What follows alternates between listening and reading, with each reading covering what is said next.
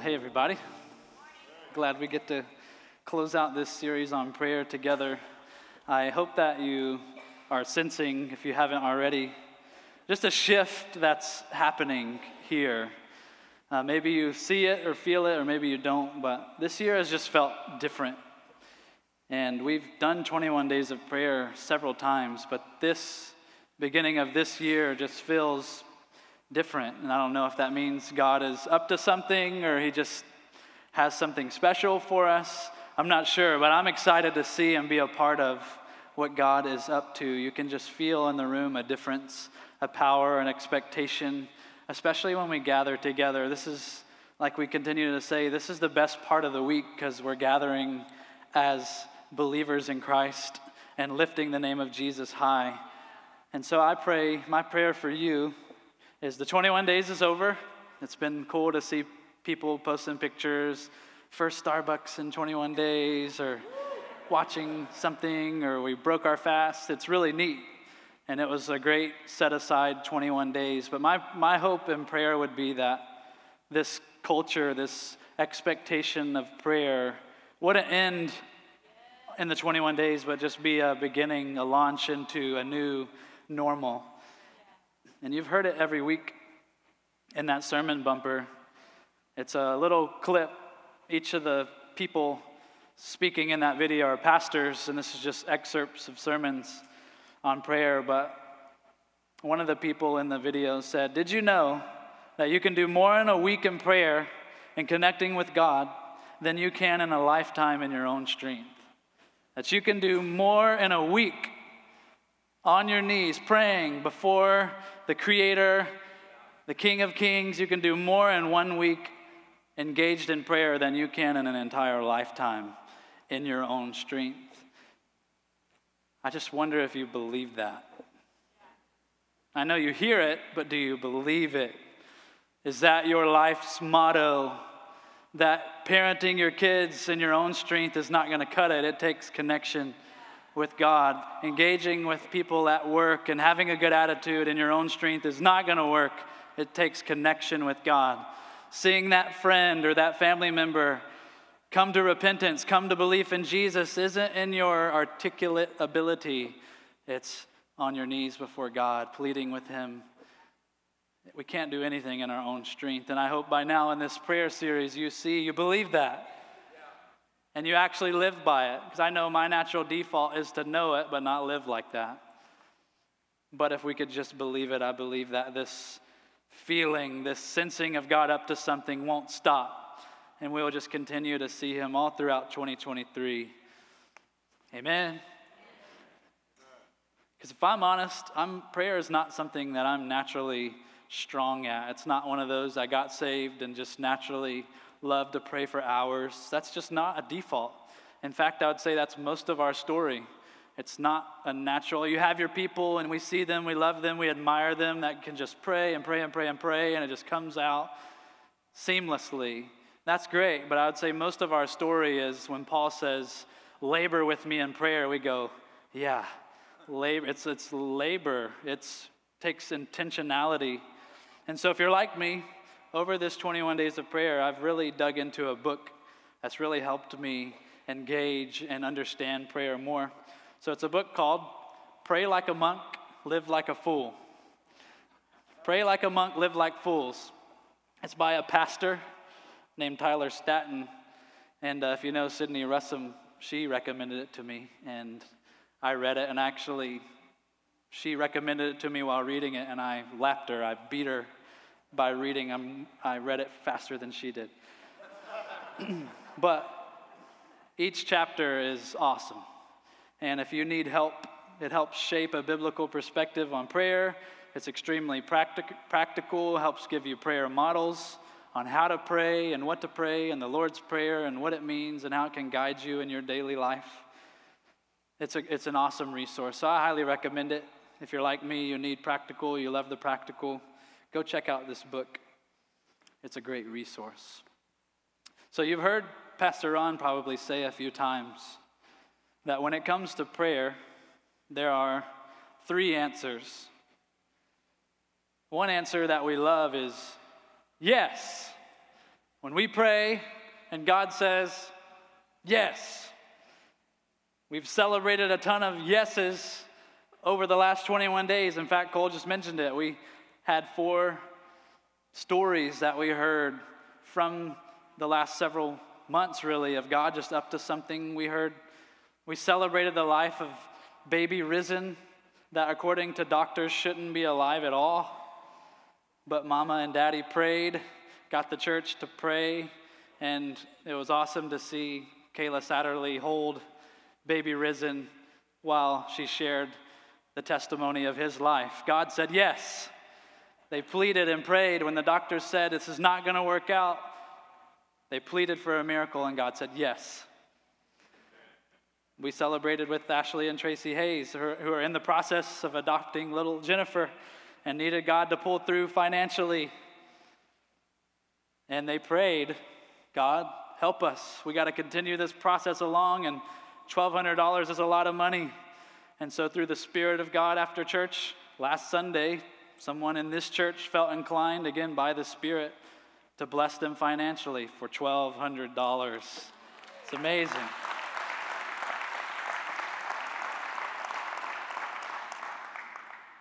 Yes, we love yes. We celebrate yes. We believe for the yes. We keep coming back in prayer to God for the yes. We make testimony videos of the yes. We write on Facebook and post all about the yes. Praise God that He's the God of yes. He doesn't have to be.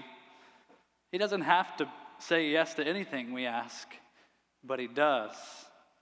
And I'm sure if you can reflect and think back through your life, you can remember God saying yes to you. But what do you do when God doesn't say yes? What do you do when His answer is actually wait? What do you do when He ultimately just says no? Sometimes it's hard to reconcile these answers. Again, we love the yes. We celebrate the yes. We will never stop believing God for the yes. But sometimes God says no. Sometimes He says wait. And you, in that moment, hear the questions in your mind. How can God be loving but tell us to wait? How is God good when He says no? And there's a number of people, in fact, people a lot of the times my age and younger, that are walking away from the church, and some walking away from their faith entirely because of the wait and the no. And I would argue that these people sadly deconstruct their faith and they walk away from the church because they've never heard a sermon or a teaching on this. They've never heard that God does say no and that God does say wait. And so when God does say no and wait, they don't know what to do. And so they can't rationalize that God could be good and tell me no, and therefore they deconstruct, they walk away, because they aren't equipped to know how to handle when God says wait and when God says no. And so we have to talk about it. We have to be equipped to pray for the yes and believe for the yes, and we will continue to see that, but we have to know how to also stay grounded and rooted when we get no or when we get wait. And so that's what the message is on today. It's not everyone's favorite message. It's not one where, you walk away shouting, but I pray that deep down, all of our faith would grow deeper roots, and that we would be equipped to have the conversation with perhaps a daughter of ours or a son of ours or a family member or a friend or our coworkers who are, no, I walked away from that. Well, why? Well, my dad passed away and I prayed and God said no, and I've walked away. So we have to be equipped to know how to reconcile these hard things.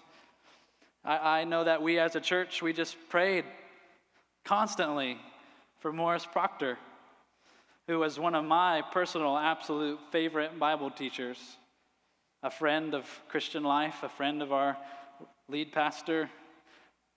It was even a close family friend of mine for years, and we prayed for a miracle. Last Sunday, we faced the hospital, we prayed, and we interceded, God, please intercede, prayed for a miracle, but ultimately, God said no.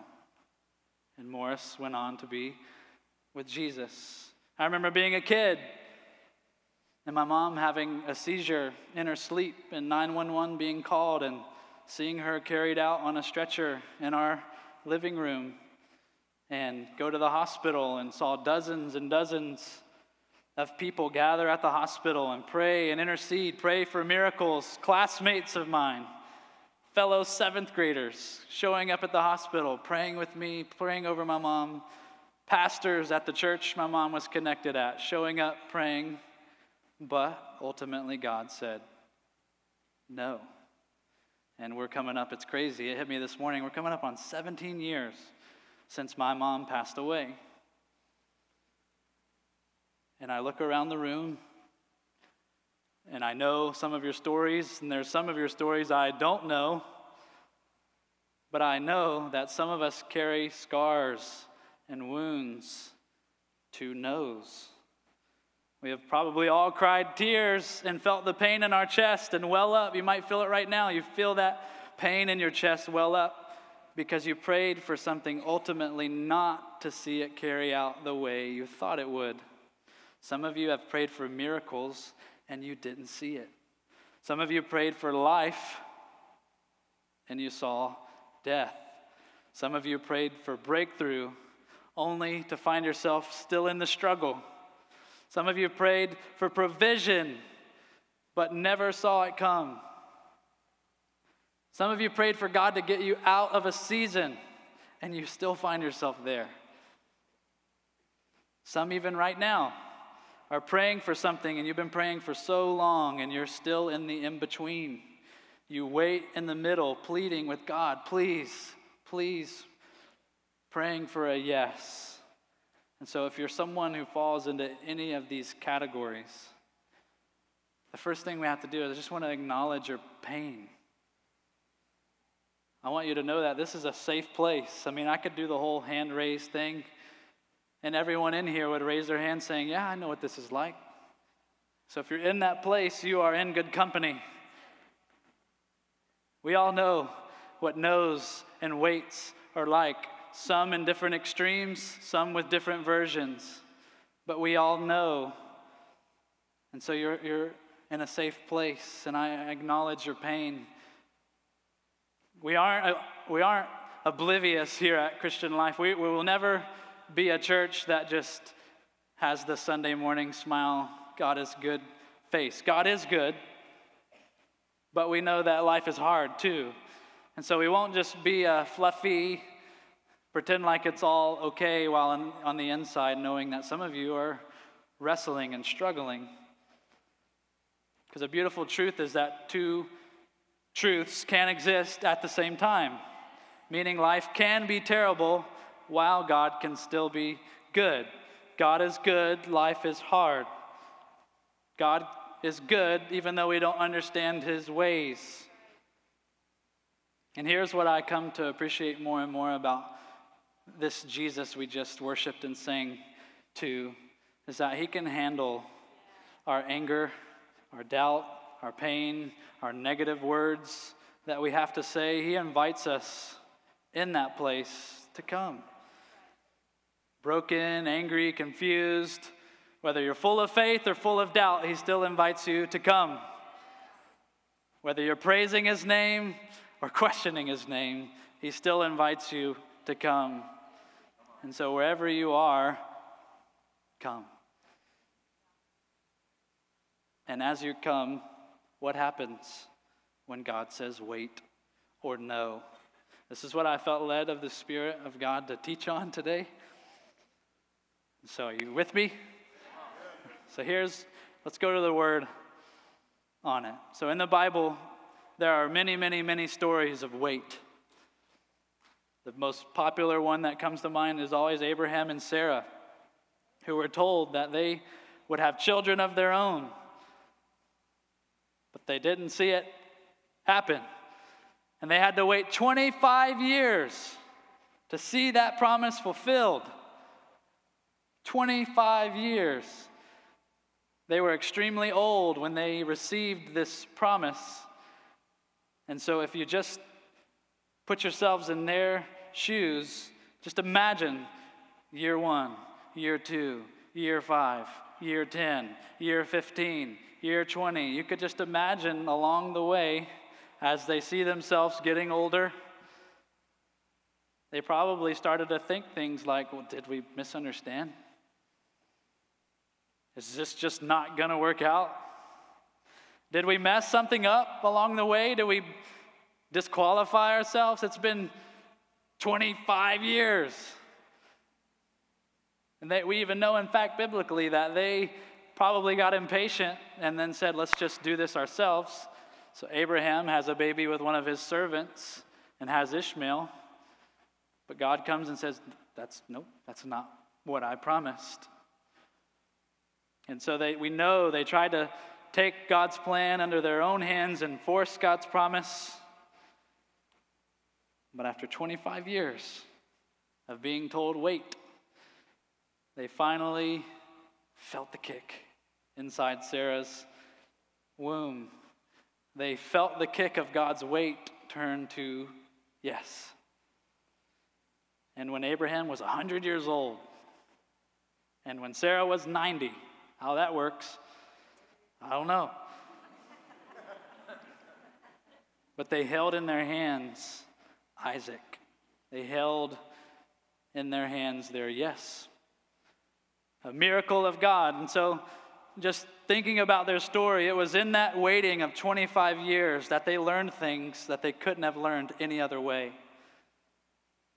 They learned things in that 25 years of waiting that they could not have learned any other way. They were being refined. They were learning to trust God, no matter the length, no matter what his answer was. They probably laid down this promise at God's feet over and over. God, even if you never say yes, you're still good. But ultimately, their wait turned to yes, and they held Isaac. And so we see God's wait in Scripture, but we also see in Scripture God's no. We all know the Apostle Paul, one of the men God chose to advance the gospel, and he would plant churches. He would be used by God to write most of the New Testament. And in 2 Corinthians chapter 12, Paul gives us an insight to an interesting fact about him. So 2 Corinthians chapter 12, verse 7 says, the Apostle Paul says, so to keep me from becoming conceited because of the surpassing greatness of revelations, which that could be a sermon in and of itself, to dig into that another time, a thorn was given me in the flesh, a messenger of Satan to harass me, to keep me from becoming conceited. 3 times I pleaded with the Lord about this, that it should leave me. So I want to just zone in on that. There is a thorn present in Paul's life, and it's something that's causing him pain. It makes him feel weak. It makes him in need of strength and in need of help. It was something that he did not want there. It was a thorn in the side. I don't know if you've ever been stuck by a thorn, but it's not something that you want to happen every day. And so there's many, many theories on what this thorn is. And for someone to say they conclusively know, it's impossible. But there's theories. Some think it was a type of PTSD or a trauma, because the Apostle Paul, in his life prior to following Jesus, would torture Christians. He would falsely accuse them all the way to murdering Christians. That plus he himself experiencing the worst of the worst trauma by being physically attacked and whipped. So his prior life to Jesus and what he experienced as a Jesus follower equaled this PTSD or trauma. It's a theory. It was a psychological struggle. Some think it was an eye disease that actually plagued the Apostle Paul. Because in Galatians chapter 4, Paul speaks to the Christians. And basically, to summarize Galatians 4, he says, Thank you for being patient with me. I had a bodily ailment when I was present with you. And he even writes, if you could have given me your own eyes, you would have. And so people take that and go, well, maybe he had something wrong with his eyes. Maybe he had a bodily ailment, a body disease on his eyes that caused him to have seasons, or maybe it was long-term trouble with his sight, therefore making him dependent on others, making him weak. Some even say it could be why he did not write himself most of the letters in the New Testament. It's why there's little brief periods of him going, I write this with my own hand. I don't know. But what we do know is that the Apostle Paul didn't want it. He didn't like it. It caused him pain to the point where he pleaded with God 3 times, Lord, remove this. Now think about it. The Apostle Paul, nobody in here has seen or been used by God to do what the Apostle Paul was doing when he wrote this. He had seen miracles. He had seen healings. He had seen people from all over, the worst of the worst people, go from non-believer to believer. He had planted churches. I mean, people just touched something that was his and they got healed. This is who the Apostle Paul was. So now he is asking for something himself. Lord, heal me. Remove this thorn from me. And what does God say? No. In fact, he doesn't just say no, and that's it. He says in verse 9, my grace is sufficient for you, for my power is made perfect in weakness. So he says, Paul, no, but my grace is sufficient for you. Even in this no, even though I'm not going to remove this from you, Paul, my grace is sufficient for you. My power is made perfect in weakness. And then Paul responds to that was, therefore I will boast all the more gladly of my weakness, so that the power of Christ may rest upon me. So God said no, that his grace is sufficient for Paul, and that the power of God is actually made perfect and on display best in weakness, in pain. And so Paul says he would rather boast in that weakness than anything else, because it's in that weakness that the world can see the power of Christ. That Paul would continue to go. That, again, I don't know what it was, but whatever it was, Paul lived with it, but he kept on. He kept on praising God. He kept on planting churches. He kept on actually being used by God to see others healed while he himself wasn't. That's the power of Christ. That despite being told no, God's still good. And I'm going to boast actually in this weakness. This is what we see in the Apostle Paul. And if that's not enough, we even see this in our Savior, in Jesus. God in the flesh knows what it's like to pray to the Father and be told no. Hebrews 5:7 says that in the days of his flesh, Jesus offered up prayers and supplications with loud cries and tears to him who is able to save him from death. And he was heard because of his reverence. So right there, Jesus offered up prayers to the one who was able to save him from death. Remember in the garden, right before Jesus would be crucified, Jesus asked the Father, if there's any other way, Father, remove this cup from me. Which was Jesus saying, God, if there's any other way to save humanity, please rescue me, because this is hard. But nevertheless, your will be done. So Jesus was praying to the Father, who was able to make it all stop. Remove this cup from me, for the Father to say, no. Melissa Kruger, who is an author, wrote while reading Hebrews 5:7, and I shared it with you. It says, God heard Jesus' cries and tears. He heard his beloved, perfectly obedient Son. Yet Jesus still suffered and died. He wasn't rescued from the cross. And God does not always rescue us from the trials we face. When God says no, we often wonder if we've got a bad connection. Can you hear me? Can you hear me now? This passage reminds us that God hears our prayers. In Christ, we are heard because we share in his righteousness. God's not deaf to our cries, pleading, and longing, but sometimes, for reasons that we may not understand, his good purpose is to say no. Sometimes, for reasons we may not understand, his good purpose is to say no. God's ways are not our ways. Sometimes he says yes. Sometimes he says wait. Sometimes he says no.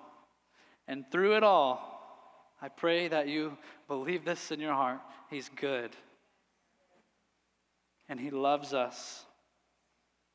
And though it's hard to see sometimes, he does have a plan and a purpose. His purpose is good. His purpose is for our utmost joy. His purposes are refining. Like in Isaiah 48:10, the Lord says, speaking of his people, "Behold, I have refined you, not as silver. I have tried you in the furnace of affliction." So speaking of his children, speaking of Israel, God says, "Behold, I'm refining you." And how I'm doing that is in the furnace of affliction, the furnace of being told no, the furnace of being told to wait. So God's purposes are refining. And so if you're here today and you're in the waiting or you've experienced a no, I just want to end this message by sharing a few truths for you to remember.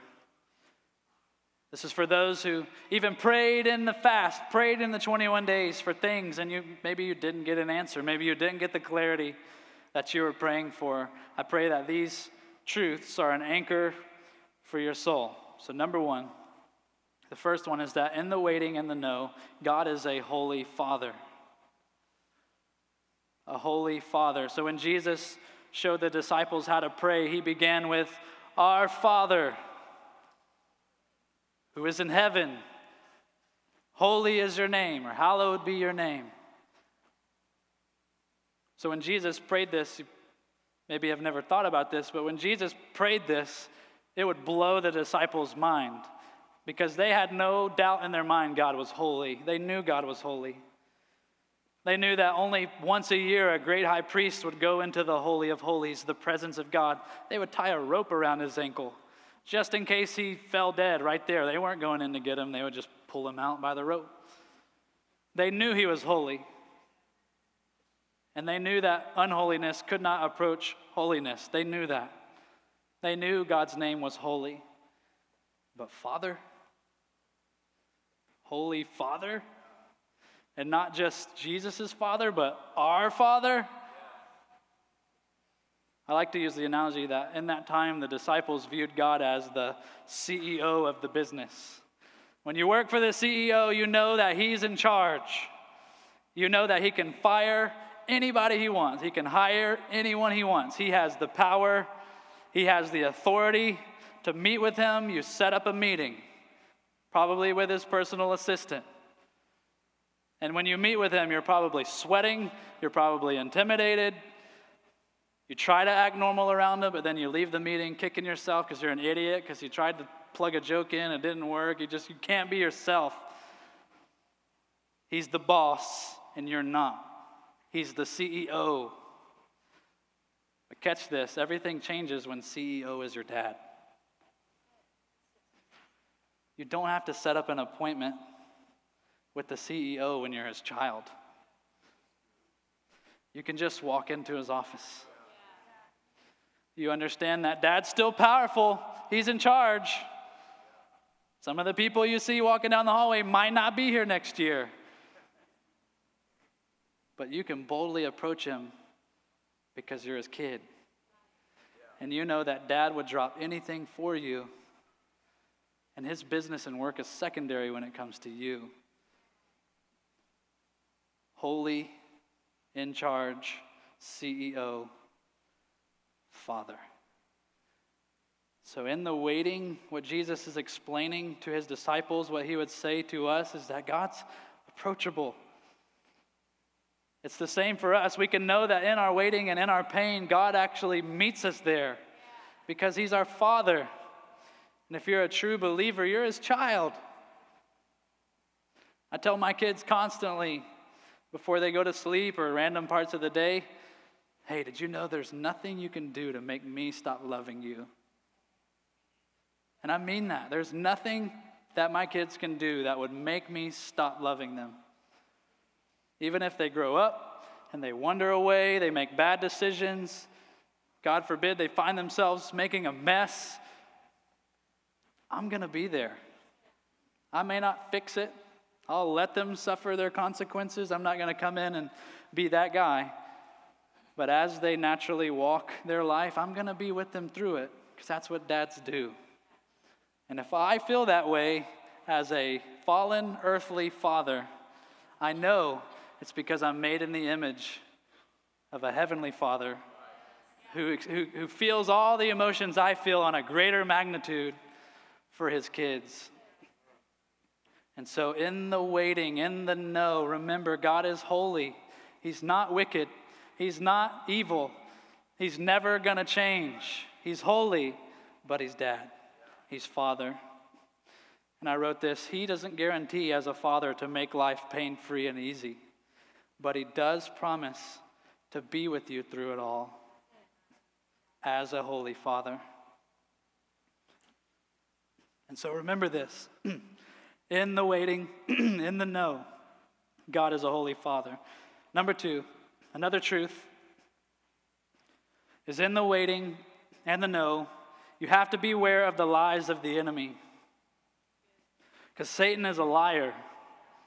And you can be sure that in our most vulnerable place, he will meet us there with lies. He will attempt to offer you reasons why God said no, or why you still haven't seen the answer you've been praying for. God's cruel. God's mad at you. You can't trust him. You should just give up. Look at everyone else around you and look at you. God isn't listening. These are lies. These are lies. This is what Ephesians 6:16 is referring to when it says, the flaming darts of the evil one. It says, take up the shield of faith so you can stand against the flaming darts of the evil one. These flaming darts are lies. Just like an arrow would pierce and then affect the body. That's what lies do. They pierce us and then they affect all of who we are.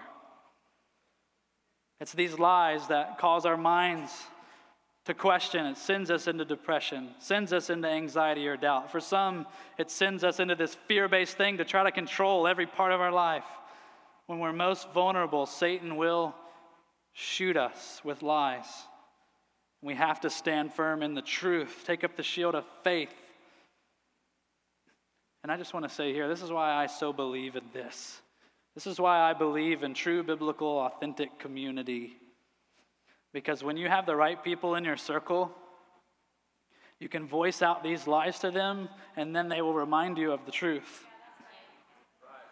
They will love you enough to listen, and then love you enough to keep you grounded in the Word. They will be with you through the waiting. They will pray for you. They will support you. They will cry with you. And when you face perhaps a painful reality of a no, they're there. They are there to support you.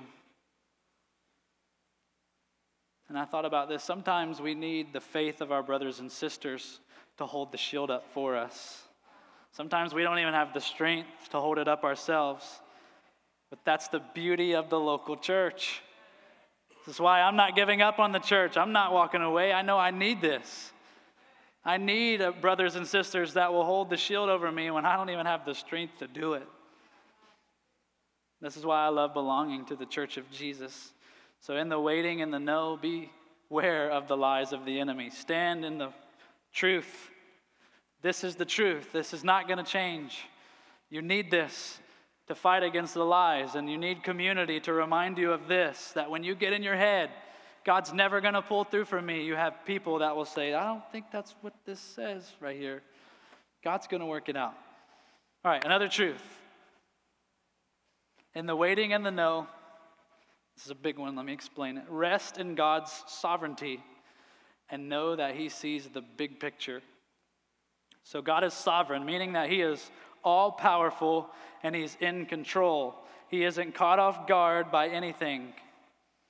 And his good plan is never put in jeopardy. I don't know why this image popped in my mind, but I've rode horses before, and there's been times where the horse is moving so fast or something's happening, and I feel my grip loosen off the reins, and I feel like I'm about to fall off.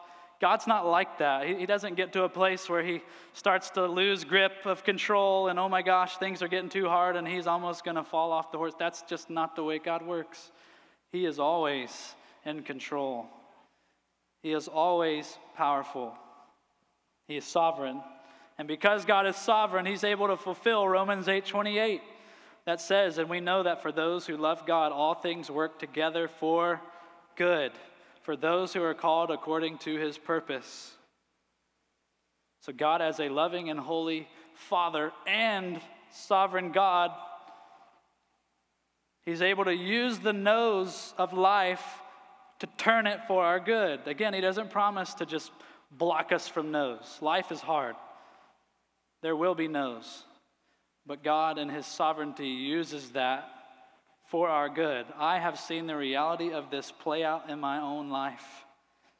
If you would have asked the 12-year-old me if my mom dying of brain cancer, which, by the way, totally flipped my life upside down, everything changed after that. I had anger, bitterness. If you asked me if my mom passing away at 12 was good, I would have looked you in the face with anger and said, no, not good at all. Though God is not the author of evil and didn't just give my mom brain cancer, she still passed away and he was still in control. But he had a good plan. And so now, looking back, I see that brain cancer, her passing away, led me to move in with my dad and stepmom. It led me to get plugged in to their church. It led me to go to Oakland High School instead of Siegel High School. At Oakland High School, you had to job shadow somebody to graduate. And me being who I was then, I procrastinated, and so the last resort was the worship pastor at my parents' church.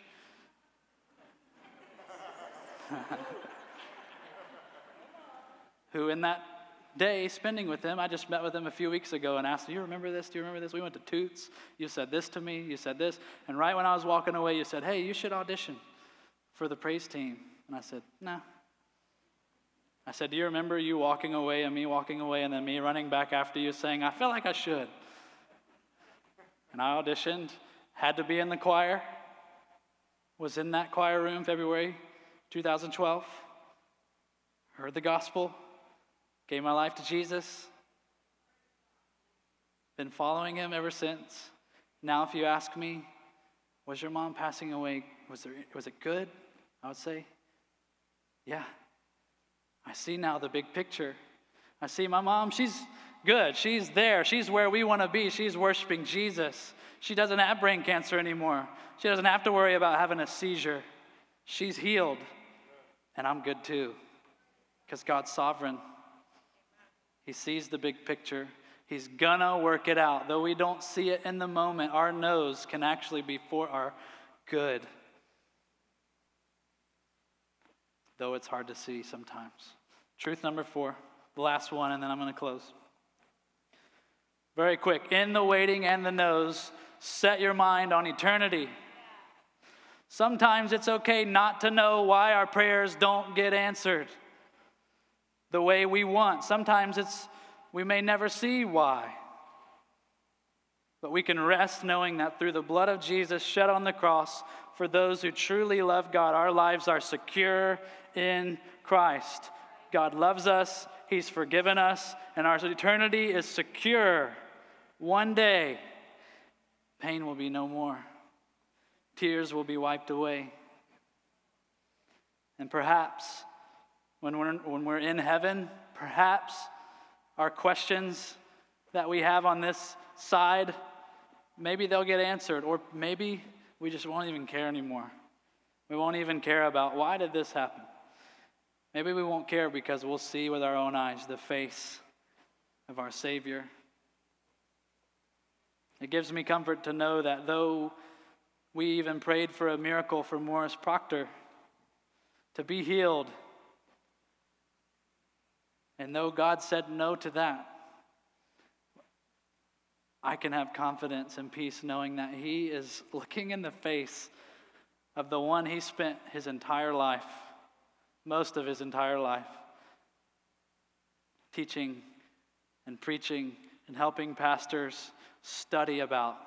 He sees, Morris, our brother in Christ, sees the face of the one that we worship. And so it gives me hope that even in the no that we got, there's an eternity, and Morris is there. And it gives me comfort, and I pray that it does you too. So we serve a God who graciously says yes. We serve a God who meets us in the waiting. And when we find ourselves hurting in the place of no, God is still good in His promises, and He promises to be with us through it all. Amen. Let's stand together.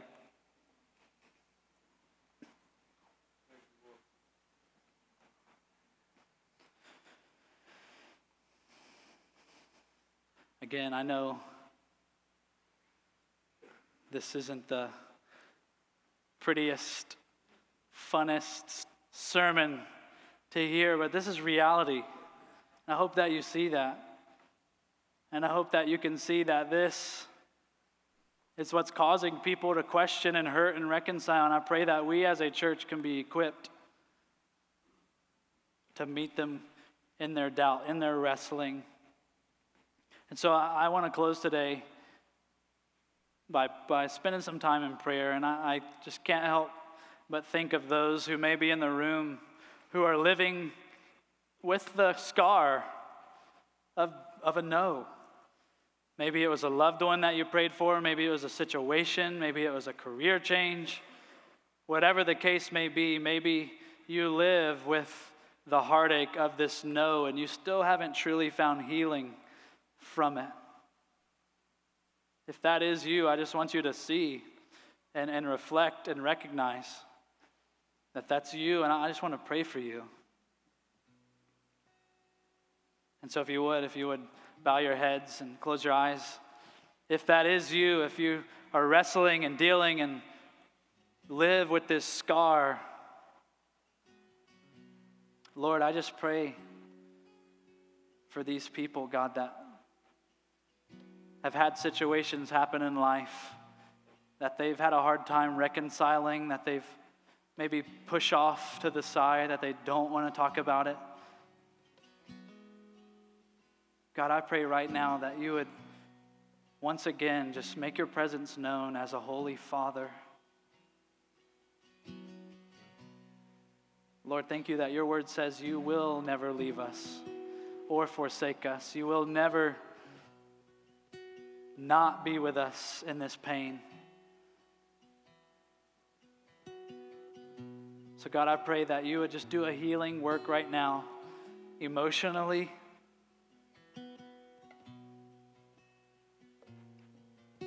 spiritually, God. For those who carry the scars of a no, maybe it was death, maybe it was heartache, maybe it was finally something, maybe moving out of a season only to see things fall. God, whatever the case, you know our story. And Lord, thank you that you are with us. I pray for healing in Jesus' name over every heart.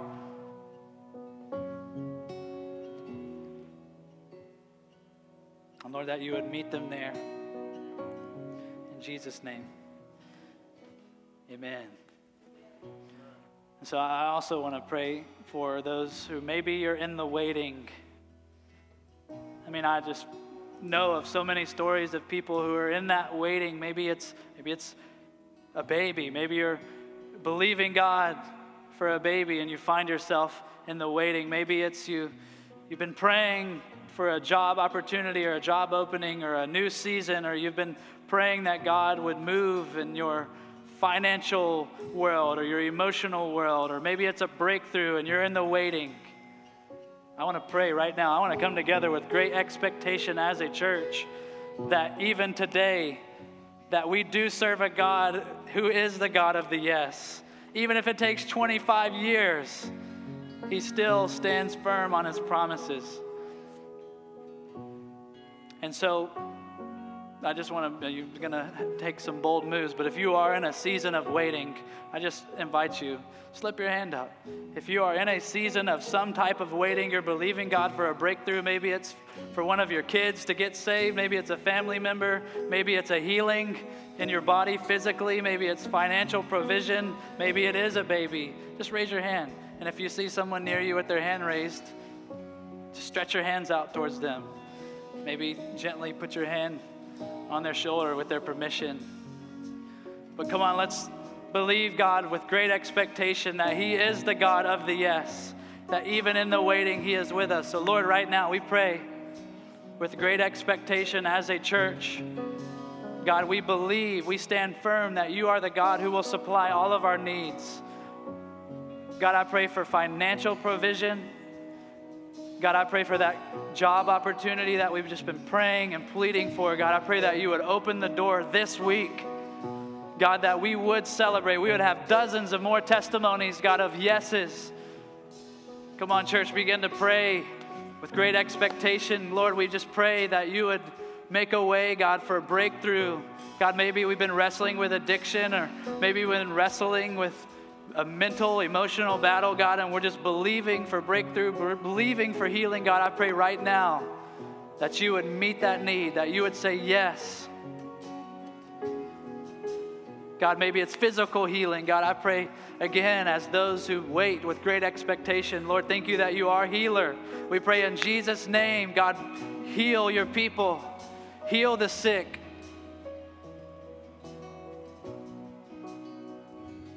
And God, we think about the ones that are praying and pleading with you for life, to have a baby. God, I pray right now, would you do it again, Lord? That you are the God throughout Scripture that opens up wombs and gives life. Lord, I pray that you would do it again. Lord, we believe you. We believe your word. We trust you. We know you are good. And we pray that you would meet those needs. And Lord, thank you so much. God, thank you for being with us in the waiting. God, I pray for many, many more testimonies of your glory and your power on full display when you say yes. We believe this in Jesus' name. Amen. Come on, can we thank God for that?